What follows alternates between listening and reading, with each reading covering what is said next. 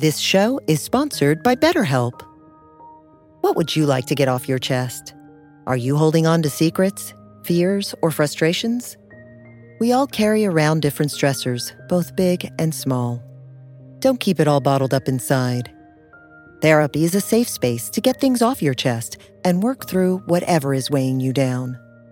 It's also a great way to learn to resolve conflict, change negative thought patterns, and more. If you're thinking of starting therapy, give BetterHelp a try. It's entirely online and designed to be convenient, flexible, and suited to your schedule. Get it off your chest with BetterHelp. Visit BetterHelp.com/BeHereNow today to get 10% off your first month. That's BetterHelp, HELP.com/BeHereNow.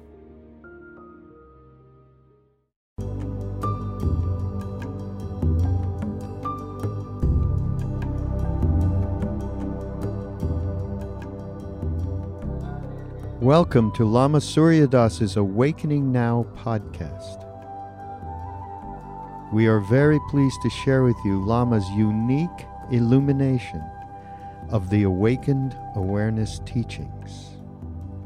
If you are interested in supporting Lama Surya Das's podcast, please go to BeHereNow.com/Suryadas.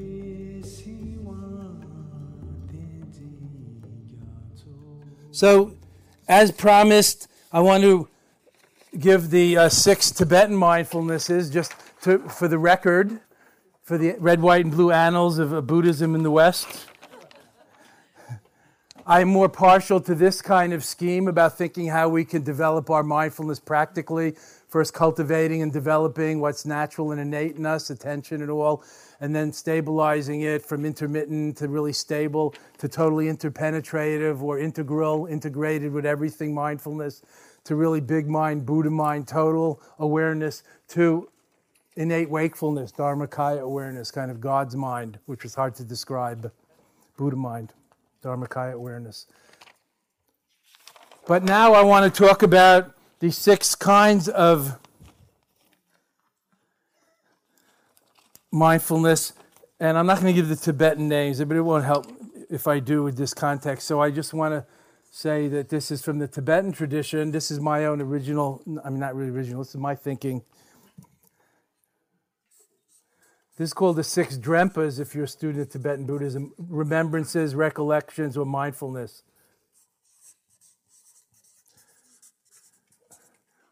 First, mindfulness of the path, to remember the path, the Eightfold Path, the spiritual path, that we're on a path in life, that it's a journey, not just what we can get, not just a goal, not just arriving. Notion of path seeking, path finding, journey, and so forth. And not to be very so linear or like fixated on finishing something. It's an infinite journey, the spirit. It's not just an enlightenment weekend or a pill. It's a spiritual life, not just a spiritual retreat that we're interested in. A spiritual life, I hope, I think. A sacred life, a better world, not just a quickie. Mindful of the path or the journey. And second, recollection. Instead of mindfulness, I'm going to use some of the cluster definitions of it. Recollection of the view, the bigger picture, wisdom. That maybe there's a bigger picture than our thoughts. Not just left brain concepts, but also what about the right brain? Even that is just in our head. What about the rest of life? What about the heart, the soul, the psyche, the mystery of life? So the bigger picture, the infinite. What words can encompass this? Can F the ineffable? So keeping that in mind, it helps me a lot in the sense of I notice my opinions are getting smaller and smaller as my view gets bigger. My opinions and my head is swelling, definitely. And, as you get older, you get a big know-it-all and been there and done that. Me, but maybe not you.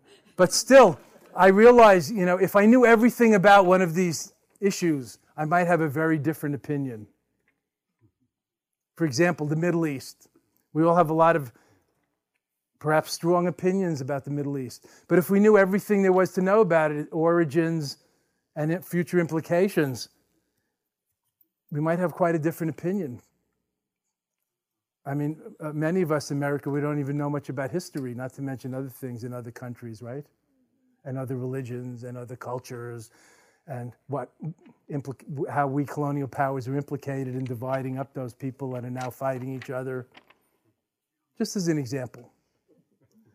So recollecting the view, there is a bigger view. Or like there's always another side to it. This is kind of Buddhism's middle way, Madhyamika, the great middle way of balance and appropriateness, the middle way.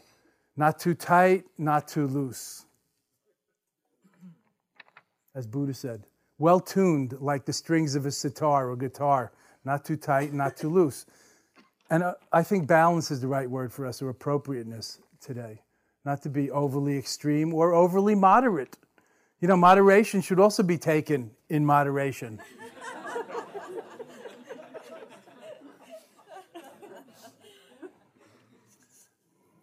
You know, we don't all have to be the same, or like cream cheese or vanilla ice cream. There's also blue cheese and nutty cheese and a lot of other things in the cheese department. So the view, the bigger picture, very helpful. As somebody said once, one of my wise teachers, I said something like, I think we really covered that and I really understand that. And he said, well, then there's the other side. You know, it was like cooking. Yes, we're done. Now we could turn it over. There's a whole other side we haven't got to yet. He didn't have anything in particular in mind, but it was very good. It was like, you think you're done? There's a lot more, no doubt. Even Buddha said, who people will, I think, wrongly translate as omniscient. Anybody read that word? I don't think Buddha said he was omniscient, and he probably didn't know, French or computer language. But he knew everything there was needed to know about how to become enlightened, they say. Anyway, even Buddha said, what I have taught and what I've seen or showed you was like this handful of leaves in this forest of leaves.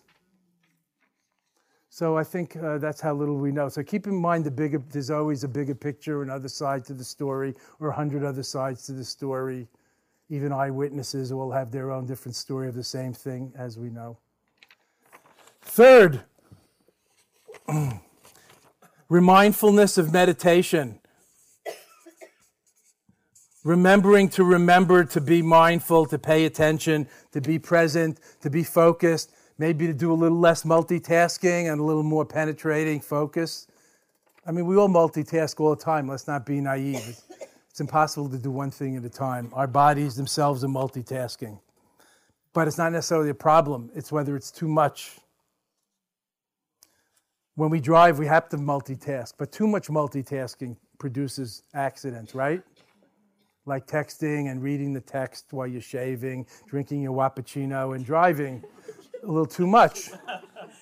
Just driving, you have to multitask and look in the rearview mirror and look in front and use your foot and your leg and your foot and your, beep the horn and flip the bird and put up the window, punch, that's normal. Besides breathing and thinking and singing and, choosing your satellite station, and that's just normal. So mindfulness of meditation, or how about mindful awareness, being present, presence of mind in the present moment to what we're doing. In other words, keeping our priorities straight. When you're driving, the driving is on the front burner, listening to music or other things, second and third. So keeping straight with that. And when our mind wanders, using the leash of mindfulness to come back to what we're doing that's on the front burner. And fourth, recollection of the instructions or personal guidance that you may have gotten, like from a teacher or your meditation course or instructor or whatever it is, personal guidance like from your parents, whoever your mentors are, that maybe is not in every book in the world on the subject. Because spiritual life is intimate and personal, if it's anything. It's like your shoes. They have to fit your feet. Just because Italian shoes are the best doesn't mean I can wear them. You with me? Just because French food might be the best doesn't mean it's for me. So, recollecting the instructions, as we say in the Zohar, the pith instructions, like the essence instructions, not the 84,000 dharmas. The pithy instructions, I like to call them. The PIs.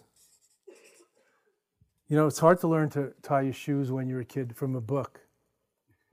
We have to get the pith instructions from somebody. Yes?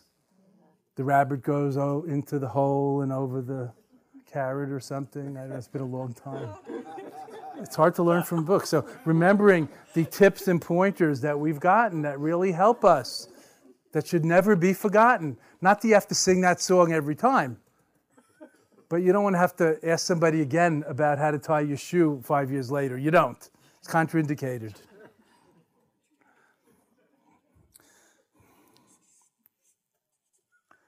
Fifth, recollection of the Sangha, the virtues and beauty of community, and that they're there to help us. Kindred spirits on the way, that it's almost impossible to do it alone.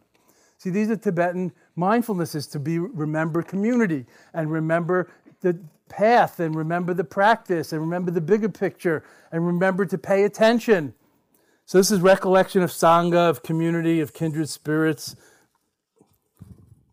of love, of, if you like, of sharing, of belonging. It's very supportive to remember this. It's not like you owe it to them.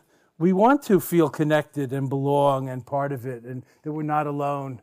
And others have gone before, and this is a tried and true, well-traveled way. And we're kind of drafting behind the people in the yellow shirts in front, like Buddhist monks who are bicycle racers, if you get my image. And we're drafting along in their wake.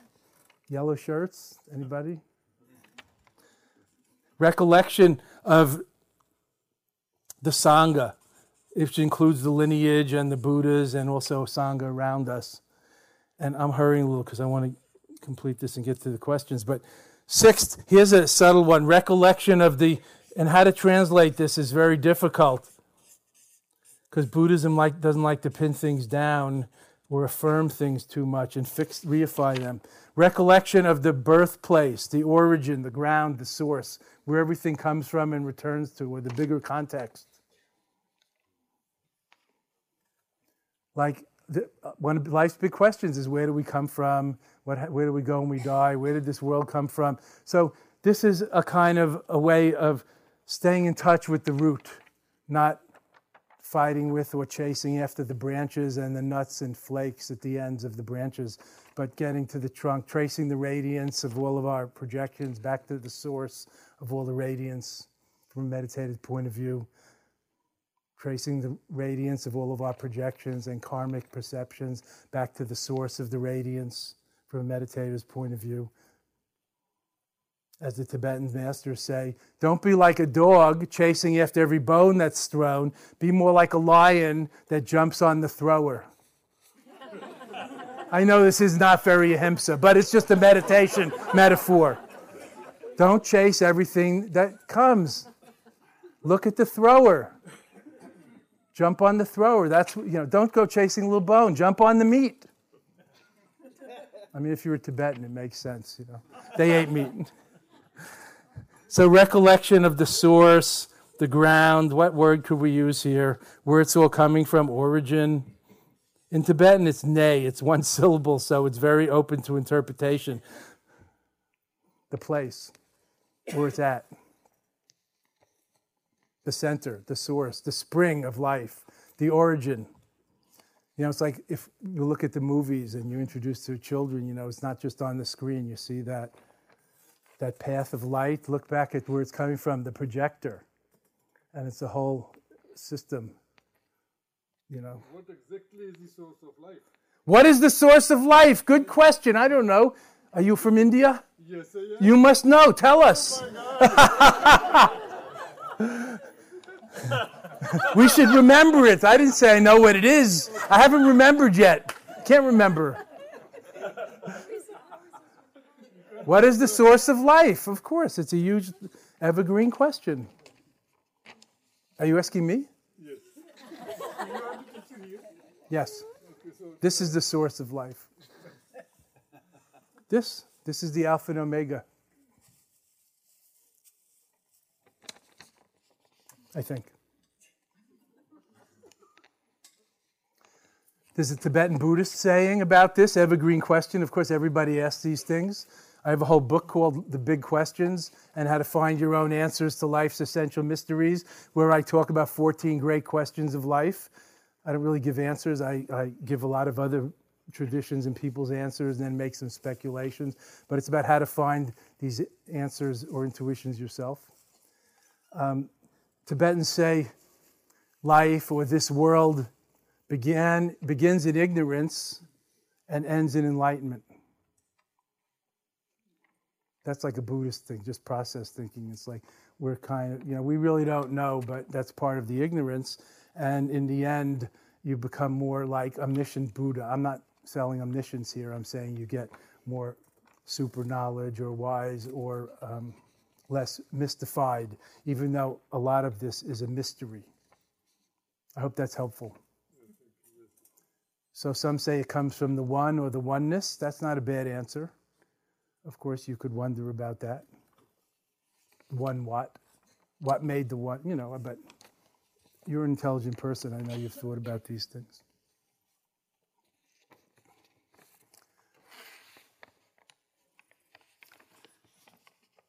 Some say karma makes the world go round. Karma is the creator in our relative sense. Karma makes the world go round. It all comes from karma, or it is karma. It's cyclical. There's no comes from beginning point. Like breathing out and breathing in your Hindu scriptures, God, Brahma breathes out and breathes in the universe. That's a nice metaphor or myth.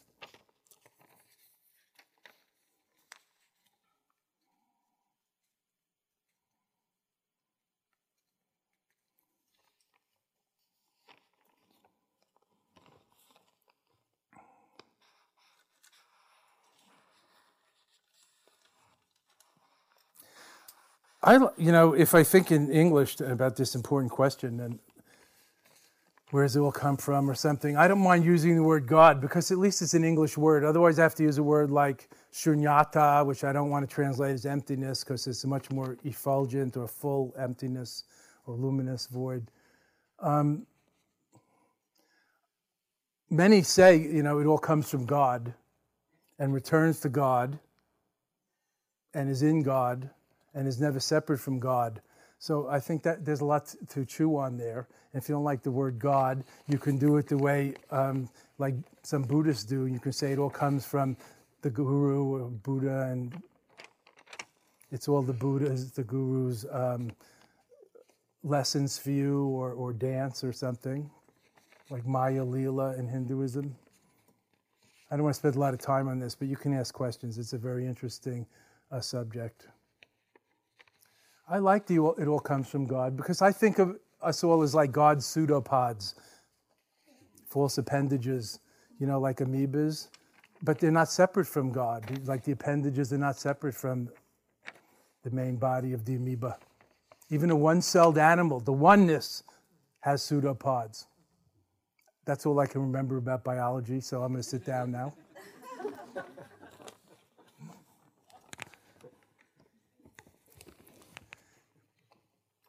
So we've covered a bunch of different things today, and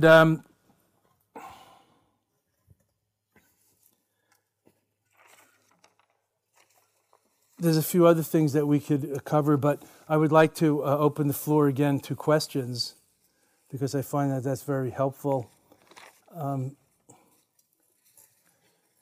I do think, and I want to make a pitch again for us being discriminating and discerning and attentive and vigilant, that our practice, our mindfulness, our meditation, our yoga, our prayer, or whatever we do is meaningful and potent and productive and not just going through the motions, that we have a little learning as well as practice so we know what we're doing, not just doing.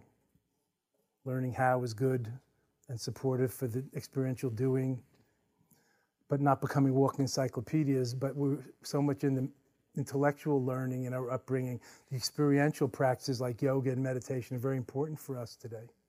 But still, a little learning goes a long way to empower and enhance those practices so we know what we're doing.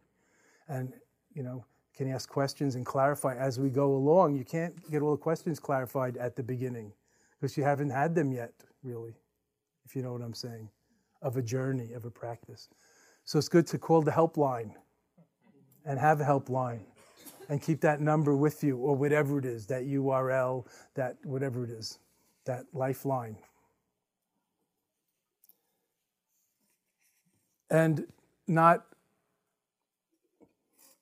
well, as I was saying, mindfulness has more aspects than just paying attention. Also, the friendly appreciation, the loving kindness, the beneficent view on things, and the interest, like curious or investigative, like penetrating side, the wisdom side also there, not just mental floss to calm and clear our minds temporarily. And yoga, if we do mindful yoga, will be much enhanced and empowered. And many of my yoga doing friends, not my friends so much, but people, new friends who are doing yoga, even for years, they say, we do yoga, we don't meditate. So I said, oh, that's interesting. Don't they have a chant at the beginning or like lie in the corpse pose at the end? I said, oh, yeah. So the corpse pose is meditation, 5 minutes, 10 minutes of meditation. Of course, it might also be snoring or dream yoga, but in general, that's the meditation part. And sitting in the asana is that's the point. Just being in the asana, that's the meditation. That's the being here now part. Being aware, mindful rather than mindless in the asana, and not just sitting there and thinking about other things. Yoga means union, not calisthenics. Mindfulness means soulfulness, not just stuffed head. I think this is very important for us to remember and to carry forth as mindfulness becomes more accessible and popular in our rather reductionistic, commercializing culture today. Any questions or sharing, please? Yes, sir. We got a live one here. Thank you. One of the main reasons I came here is the blurb about the day, where you described the frenzy and the frenetic life that many of us lead, and it described me exactly. I said, that is me. And then to your point a little bit earlier about time, I'm sure I'm not the only one in this room where my work requires, from the moment I get up until I finally get home, just this overwhelming degree of multitasking and stimulation and 2 computer screens and just responding to this and responding to that, where you're just at the end of the day just completely... The answer to the question for me is probably this isn't the right job, but in the meantime... Well, that's one question. In the meantime... You said from the time you get up means before you go to the bathroom, brush your teeth, or drink your... No, there are many. Whatever. I fortunately, there are many moments during the day where I create those moments of mindfulness. I mean, my lunch break is one of them. I go sit by the water and I just experience space and let my mind relax, and I do that all the time. But in general, it's too much. It just is painfully too much stimulation on a regular basis. So it's not sustainable. So I'm not sure. I'm not sure if there's a question here exactly. It's just unsustainable is a big problem. It's good to recognize. So you're partly there. Yeah. I don't know what to do about it, but it's because unsustainable leads to all kinds of problems, including burnout and illness and breakdown and family breakdown and other things. I don't need to tell you. Exactly. Not just mistakes at work. Exactly. So I'm not sure if this is a question or just a confession. I'm not sure. But, you're absolved. Thank you. We're all like that. Yeah. I was afraid you were going to say that after reading that blurb and promising to be all peaceful, that this has been a whole day of agitated tirades and busy talk and mental activity. Yeah. Yeah. No, it's been a great day, and I hope so. I know the answer to the question. It is. You may or may not be in the right job, but you're allowed to change outer things, but also it's good to work on doing them different, the same things. Yeah. You know what I mean? Before you quit or some change. Yeah. like I said, do you really have to have your computer screen on and check in the minute you wake up, or do you have a half an hour, 2 hours before that? Yeah. So even holding it in mind that way determines whether you resent it or you realize it. Like you also said, you have time during the day to sit by the lake. So a lot of people don't take a lunch break. They don't have that. So spiritual counselors and pastors always say, count your blessings. You also have some blessings in there. Like you could say, first we complain, and then we can also say, and I am much blessed. Not just to Pollyanna, but because it's true. You yourself, it slipped out that you had a 1 hour lunch break by the lake. Yeah, no, and there are many great moments, and it is breaking it up. It's just it's just a personal obviously for all of us, just a personal decision. If it weighs too heavily in one direction, whether it's right. Remember balance. So, yeah. And all. But you also said you were one of the first people to speak up today, I think, and you talked about hyper energetic activities. So maybe you take on everything in that way. Peak performance. Yeah. Like I don't know. Some people only seem to have 2 gears, like Yeah. highway fifth Yeah. or idle breakdown. Yeah. Have There we are met other before? gears. I've heard. Right. No, I think you know me pretty well already. So. Well, I'm just reading your Right. aura. Exactly. Well, Not, it's that obvious, huh? Oh, well. no, we're all very much similar. Yeah. But you gave away some clues also about your hyper energy activities and being riveted. And you like that feeling because it's coherent. You're like so, I don't know what you're doing, rock climbing or some, marathoning, but you're just totally there and everything else falls away. So we could do that in meditation or in yoga or in other, even simple ways. Yeah. Like smelling a flower or listening to a few beats of music. Yeah. Da da da da. It's just there's so much there, Yeah. and in between those 4 notes, it's like Yeah. Just if you attend to it, if you have your full awareness on it. That's what I'm saying. You could look at the carpet all day, because it's an infinite. Like your electron microscope attention starts to open things up, and not just thinking about it, but it's almost moving because it is. You may not see the electrons, but yeah. Well, I think awareness is ecstatic, not static. Yeah. I just need more. I need more. I think I'm so inclined towards that frenetic hypervigilance that I need and the job creates that in me. So it's so I'm speeding along. Storm. So I need more of the time to be able to sit my hour, my Zen or whatever it is. Right. And this job requires, so I don't have that. Some people. Well, you have your hour of lake lunch. Yeah, that helps. It's not enough. No, sure. It's not enough. So can I give you a personal tip since we're alone here? And Thank you. whenever you hear in your mind you need more, replace it with the word less. I know this is counterintuitive. Just try. Replace it with the word less. I need less. It might help. I don't know. In my book on time, there's so much.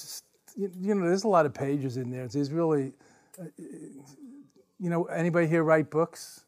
There's all kinds of stuff in there. Like one of my great brilliant ideas was when you're in the grocery store, when you're in Whole Foods, then you go on the longest line for once and just relax.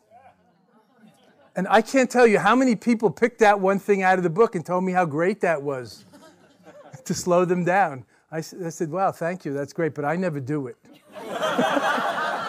I just thought you try it, like experiment. It takes the rush away. It's counterintuitive. So I'm not joking about this. Whenever you hear more, you think less.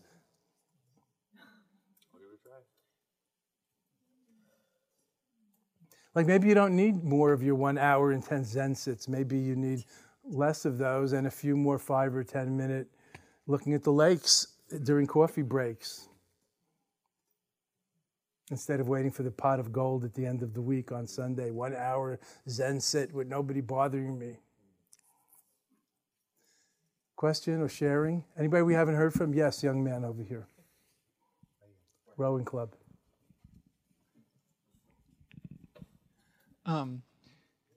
My question is about like intellectual study and the balance between that and practice, like just with your own mind. seems like, especially in Tibetan Buddhism, there's this, Scholarly, huge yeah. scholarly Well, tradition. it's an ancient tradition. So Yeah. there's a lot there. And so I feel like you might be in a really good position to address that, of like the benefits of that, but perhaps, the pitfalls, just that. Well, most of the traditions have that big background and underpinnings, not just Tibetan Buddhism, right? The Pali scriptures and, there's voluminous Zen writings and stories and koans. I mean, But Tibetan Buddhism is very, it's like Judaism. There's comments on comments on comments, There really is. And people love that, like the Dalai Lama loves that. But he's a philosopher, and he's in the school that emphasizes philosophy as well as yoga, meditation, good works, etc. Some others are more in the yogi school, so they emphasize more physical and less of the intellectual, theoretical. Some are more in the devotional school of Tibetan Buddhism, and they emphasize more of the guru yoga and devotion, turning emotion into devotion to lead you beyond yourself, etc. So how much you have to study that is kind of partly up to you, like what lifestyle you have. Are you in Tibetan Buddhism, since you're asking about that? No, but what are you I'm in, and do you study it a lot? Super intellectual. And I feel like at times I have been, I've seen myself be like, I'm going to think about it, and just very thinky. Yeah. Well, are you a meditator, or are you new at this? No. What kind of meditation do you usually do? Does it have a name? No. So how'd you learn it? Just give me a clue, man. Yeah, Spirit Rock meditation. Throw me a bone. You heard of Spirit Rock? I go there a lot. You go there? Yeah. It's good to go there. So you do mindfulness and loving kindness, probably. Yeah. Right. So have you studied much about Theravada Buddhism with your thinky blinky? No, that was more when I was into Zen. And then, So I think, as I mentioned before, since we have 20 or 30 years of intellectual education, muchly, not entirely, maybe it would be good to balance that with, 2 or 5 or 20 years of experiential learning and get both sides of the brain together, not just the left, rational, conceptual. But that doesn't mean you have to shun that entirely, be anti-intellectual for 20 years. I'm not suggesting that. Maybe also, you have assets in that department that you could use very well in the spiritual pursuit. But just don't, like I was saying, become an encyclopedia of Buddhism. That's contraindicated. Trungpa used to say, why read books unless you get paid for it? I mean, he was very, I know I said before, he was very practical. He said, that's just like dancing on books. Why read books unless you get paid for it? Ramdas used to have a Volkswagen van in India that was full of books. He was a professor at Harvard, right? And he studied all the world religions, psychology, philosophies. So we loved it because we all used to borrow them. And but he would drive around India, and wherever he was, he had the spiritual library. In those days, in the 1970s, there was no internet. You couldn't get good translations. And, but it was also kind of a joke. There was a lot of extra baggage in India where you don't want to drive ever, at all.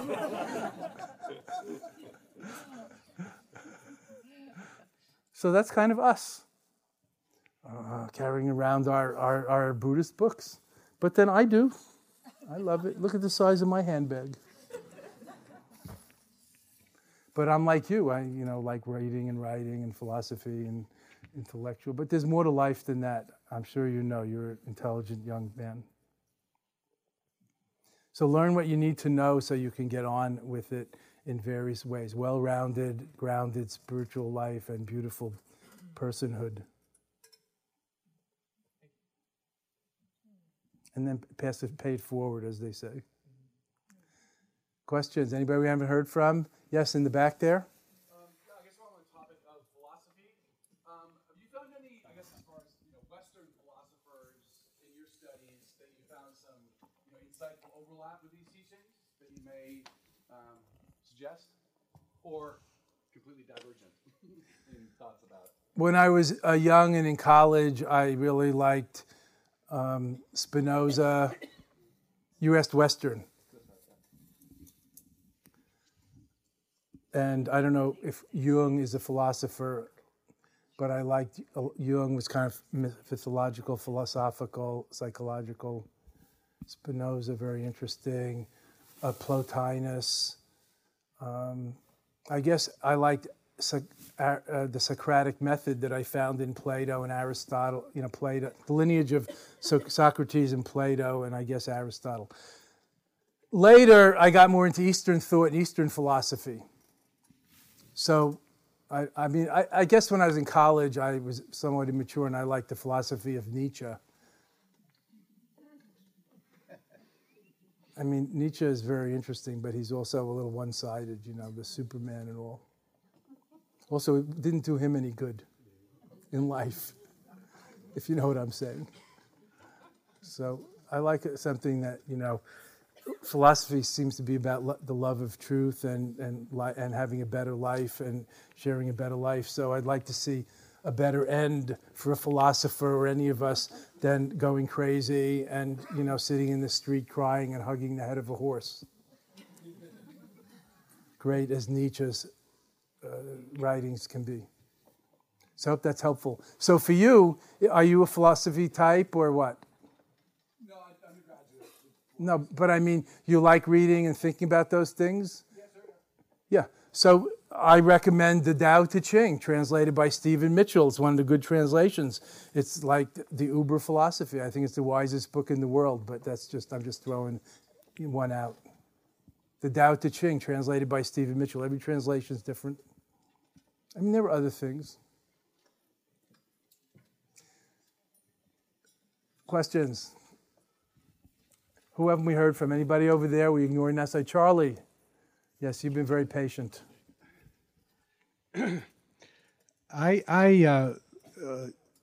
My practice and my teaching are both in a very secular environment.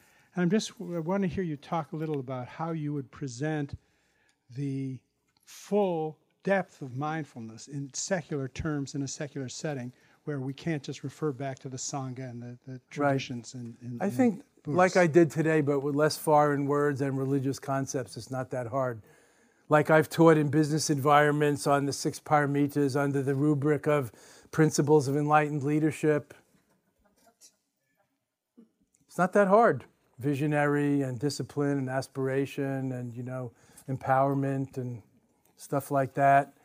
A higher education, wisdom education, bring out the best in us, adducing the best in us, blah, blah, blah. It's not that hard. But of course, where it comes down to is how you answer the questions and where people, can you connect with the listeners, which is the point. Well, like yes. Attention span and concentration and mastery, being master rather than victim of circumstances and conditions. These are great, important lessons we don't hear enough about. Yeah, no, I think that's an important way for this work to go, because the people who are going to gather at a place like Spirit Rock are a pretty select group, and not necessarily the people who we really have to get to if we're going to see the improvement in the world that we're after. Thank you. I don't know if I entirely agree with the last part of what you said, but I'll let you go because you're a good guy. I'll give you a pass. No, yes, this is a very selective audience. And of course, this is a Buddhist center. And I'm a Lama Suryadas, not a person with a Western name. So it's already a selective, self-selected audience of spiritual people. But some have a great impact here. And I too am thinking about having impact on people of impact, therefore mainstreaming and so forth. But there are moles here that maybe you don't know who. Like, I was just at lunch in the yurt, which makes your point, in the yurt with the other Buddhist teachers who were leading the 2-month retreat, Jamie Baraz and Guy Armstrong and so on. So we were lunching in the yurt. And but Jamie was saying that he just taught at Omega, and Bill and Melinda Gates came and sat through his whole weekend on Joyful Awakening. So these things are going on even at, Hippie Camp Omega, which is like here over in the Catskills, let's say. But yes, I know you come through law school, and you're thinking of the law school and the business community and secular contemplative practices. I think it's very, very, very important. and exciting. And research and development in that area, very important. And mentoring and everything we're talking about. I'm going to keep saying it, bring the higher back into higher education, not just vocational training. I live near Cambridge, Massachusetts, so I like to walk through Harvard Yard and rub shoulders with those people and kind of try to raise my IQ. And it says in the stone gate there, "Enter here, ye who seek wisdom." And I want to know which class is teaching wisdom, not the philosophy classes I used to go to. Not that it's not there, but you know my point. Bring the higher back into higher education, because I don't care about higher education. The kids, the next generations, and the world. And education, obviously, is the silver bullet. And character development, not just Sheila, morality, character development, Menschkeit, whatever we're going to call it in the new generations. So bully for you. Thank you for what you're doing, and all that sail with you. Yes, young lady over here. Please wait for the mic so others can hear. I think the attention issues, Charlie, in our society needs to be researched and developed more.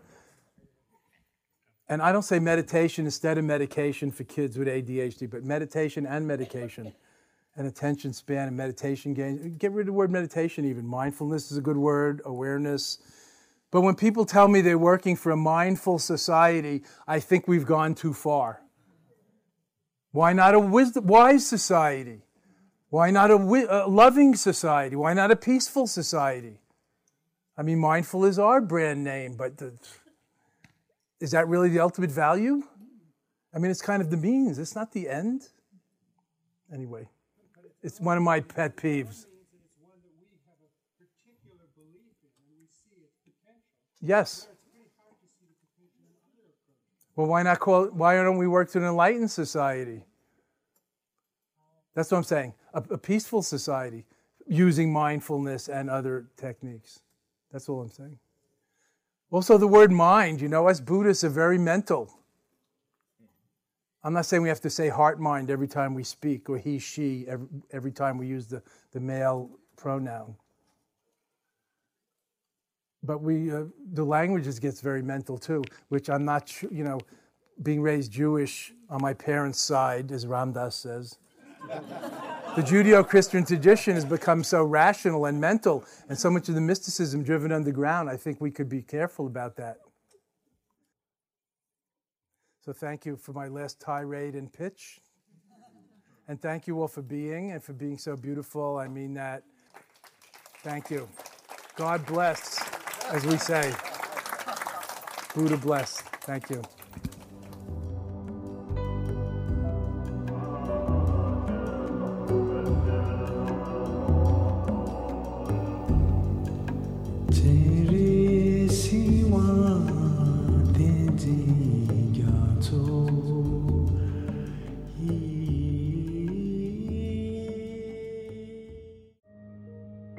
This show is sponsored by BetterHelp. What would you like to get off your chest? Are you holding on to secrets, fears, or frustrations?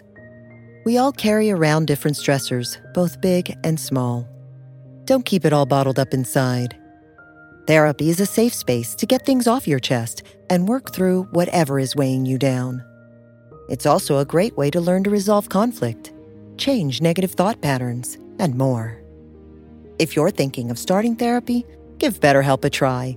It's entirely online and designed to be convenient, flexible, and suited to your schedule. Get it off your chest with BetterHelp. Visit BetterHelp.com/BeHereNow today to get 10% off your first month. That's BetterHelp, HELP.com/BeHereNow.